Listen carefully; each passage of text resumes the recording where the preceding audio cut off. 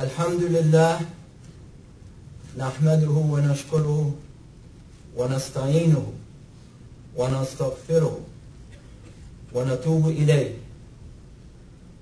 نشهد أن لا إله إلا الله ونشهد أن محمدا عبده ورسوله إن الله وملائكته يصلون على النبي يا أيها الذين آمنوا صلوا عليه وسلموا تسليما. We praise Allah, our sustainer, for all that He has given us, for the sustenance and for the tests that have made us stronger. We thank Him. We ask for His guidance. We ask for His forgiveness.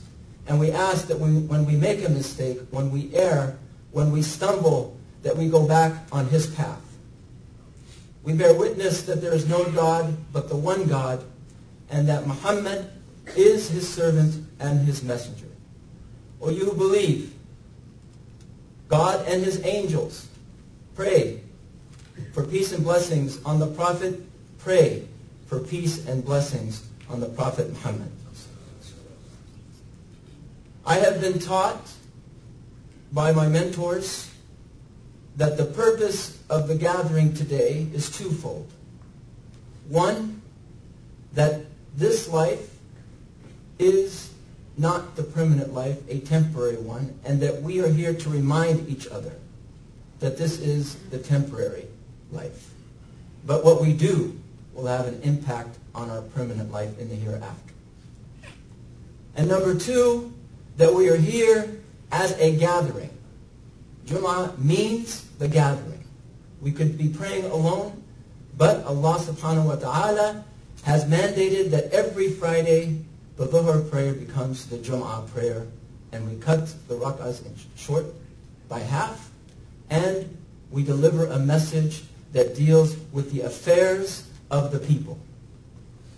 Islam is a communal faith.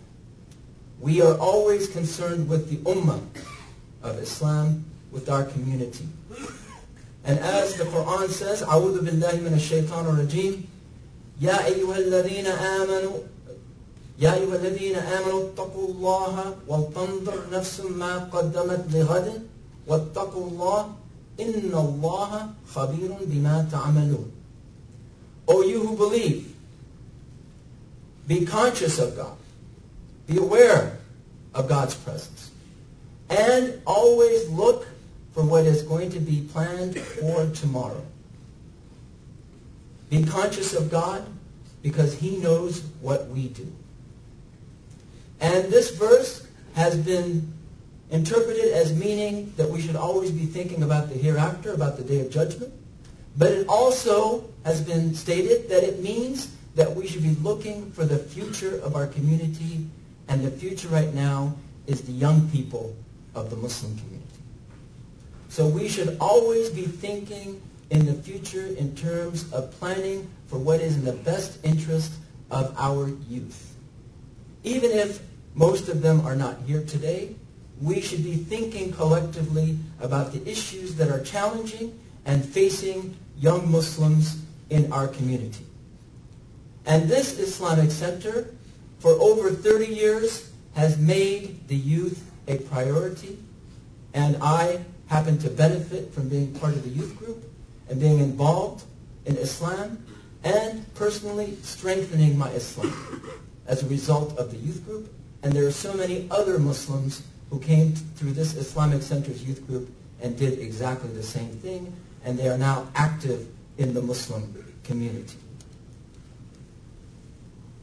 What the center also provides is the free thinking and the critical thinking in terms of analyzing our challenges and looking for opportunities in terms of dealing with those challenges. And it gives people the empowerment and the entrustment to be involved with a cause. If you want to attract young people, you have to pass the baton of leadership to them, and they must feel that they are involved in a cause. Otherwise, they will disconnect from you and only connect to their iPhone. If they want to be involved in justice, they will go outside the mosque to be involved in justice. And they will become, once in a while, they'll come and visit us here in the center. So, we must make our Islamic centers, like they say, kids space, youth space, a space where young people feel comfortable to come to and talk about their issues. And right now, alhamdulillah, I would say that this center is doing very well, but my colleagues and I travel throughout the country, and most of the Islamic institutions, unfortunately, are not youth-friendly. And as a result, we have a situation of losing young people, or at the very least, having an identity crisis of young Muslims in America. So let us look at this crisis. And let us look at 3 parameters in terms of the crisis facing young Muslims in America. Number 1, there is a cultural gap between young Muslims and the leaders of the institutions as well as their families. In other words, they are American Muslims. Whether the mosque is a place for the American Muslim identity or not is another matter. And when the mosque is not oriented to being part of the American scene, which doesn't mean compromising our values. It means تَأْمُرُونَ بِالْمَعْرُوفِ وَتَنْهَوْنَ عَنِ الْمُنْكَرِ, that we enjoin right and forbid what is wrong, but within the society, within our society, we are working towards those Islamic goals. But most mosques, unfortunately, are even out of that equation. They're out of the playing field in terms of dealing with that issues because the mosques have become cultural clubs or a foreign space, not a space that is comfortable for young Muslims.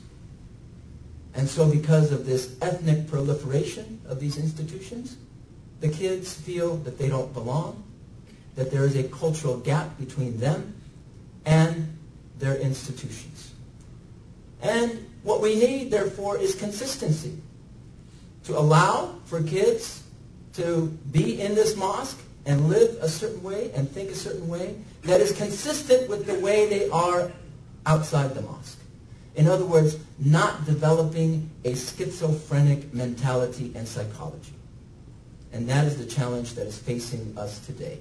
The schizophrenia within our community of living one way in the mosque, very rigid, very absolute, very not open, but yet when outside the mosque, very loose and very deviating and reckless and out of control. We need consistency in order to connect with the youth so that we can teach Islam. We can talk about Islam. And we can talk about what Islam mandates us to do in this life, in our community. So there is a cultural gap as number 1. Number 2 is the problem in terms of gender relations. The relations between young Muslim men and young Muslim women. From the days of preschool, that impacts them in high school, that impacts them in college, and then later on. Brothers and sisters, there's a crisis because our young Muslim men and young Muslim women are not getting married to each other. There is a surplus of Muslim women in their 30s and 40s now that are not getting married because the men don't know how to relate to them and decide to marry others. And it's because we have taken the term modesty to an extreme. The term modesty, as we are taught in the Quran, is so that we can have a healthy interaction between men and women in the mosque. Our prayers is one thing, but in terms of the affairs, in terms of the meetings, in terms of the gatherings, we need to have healthy Islamic interaction between men and women to be an example for our young people and to allow them to relate to one another in a healthy way. I walked into a school one time, and I tell you, a young Muslim man was talking to a non-Muslim woman in the lobby, chuckling. But as we walk into the meeting for the Muslim Students Association, he went into one corner that was the furthest away from all the women and didn't say a word. So it is an awkward situation that is engendered among our young people because they are not having a healthy, normal relationship with one another, and as a result, we are not having them get married to one another, and as a result, it is an awkward situation in general. We have to change that so that we instill modesty for the sake of interaction, not use the excuse of modesty to prevent interaction.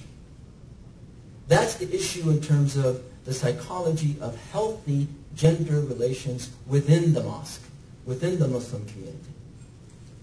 The third challenge for us is the problem of alienation of young Muslims. In other words, a lack of belongingness to a community or a society. They feel repulsed or repelled from our communities. They hear about radicalization rhetoric in the news. They are talked about, not talked to. They hear about a lashing of a woman in a Muslim country because she was driving, and they have to explain that to their friends. They can't explain it. They have to deal with all the baggage of the negative news that is bombarding them on a regular basis. And therefore, they feel alienated from society. So these three challenges, the cultural gap, the gender relations, and alienation, what are we doing about it? Well, as I said before, the Islamic Center of Southern California has been working on these issues for over 30 years, since its inception. That's why we had a youth group. And that's why, alhamdulillah, one of the benefits for being part of the youth group is this is where I found my wife. How lucky she is. And we have a healthy community of Muslims in this area. So what are we doing as an institution? Number one, it is an attitudinal issue, an attitude that we have to understand. We need to shed ourselves from blind following. Because if kids feel like they have to follow a sheikh or an imam blindly to be a good Muslim, then that is not the answer. Then whatever that sheikh or that mullah or whatever that is that they're following, they will never be who they really are. They will never achieve their potential, and sometimes the sheikh or that leader, whoever they consider their leader, leads them into destructive behavior. Or very angry protesting as their method of being involved as a Muslim, as Islamic activism. So we need to do away with that and instill free thinking. If they walk in that door and we don't like the way they look, rather than repel them and shove them out the door, we embrace them and talk to them and work with them. Or we don't like the way they talk, or we don't like the way they think. We are not thought police. It's critical thinking that Islam mandates, because ultimately we are all accountable to Allah subhanahu wa ta'ala on Yawm al-Qiyamah. So be responsible for yourself and be grounded in Islamic principles while engaging in free thinking. Number two is the institutional building this center has developed. Alhamdulillah, I hear that this November, I think we're going to have either the 20th or the 25th youth retreat. And if you know of a young person, or you have somebody in your family who can't be in the youth group, I implore you to have them register in this youth retreat, because this is when they can explore their identity with other Muslims. And this is when they can feel that they are part of a larger cause.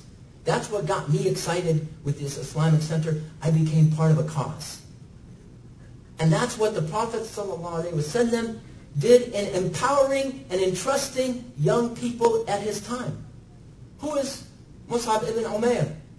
The man who was not, probably many historians consider he was not even in his 20s.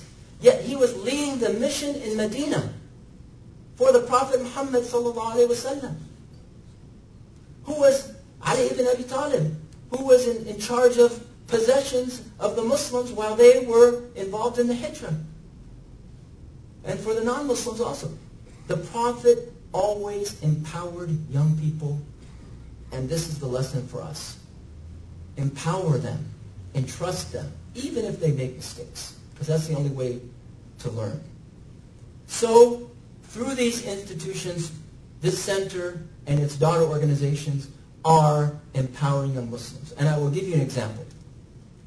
We had a summit in Washington, D.C., and we took 30 young Muslims who are in their college years, and we took them to the White House.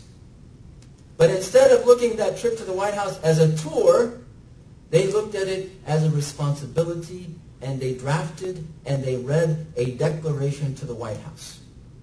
And let me just quote from part of it. It says, "For too long, the Muslim American experience has been dictated by those voices, both foreign and domestic, who claim to represent us and those who seek to marginalize us out of the American mosaic. As we stand here in the White House, we find it necessary to define our own narrative." And that last line, to me, is the clincher. That Muslims, young Muslims, want to define themselves. They don't want anybody to define them. And indeed, Islam is a liberating experience where you can define yourself as the person who was created by Allah subhanahu wa ta'ala, as Allah breathed His spirit into each and every one of you when you were created, and you have that free spirit. And we should be paving the path to open that spirit to move freely instead of allowing others to squelch it or to suppress it. So we have the Young Leaders Summit. And inshallah, we will develop a Young Leaders Institute that looks at all these issues. And not only helps develop programs for young people, but to create and produce leaders within the young Muslim community. And all of us can support it, can pray for its success, and definitely can be involved. And I understand that there will be a representative of the Islamic Center in the back that can take your names if you want to be involved in those projects. But at the very least, let us pray for its success, and let us pray for the opening for young Muslims to seek their identity in their own way, in their own narrative, and serve the cause of Islam in America for the future. Ud'u Rabbakum.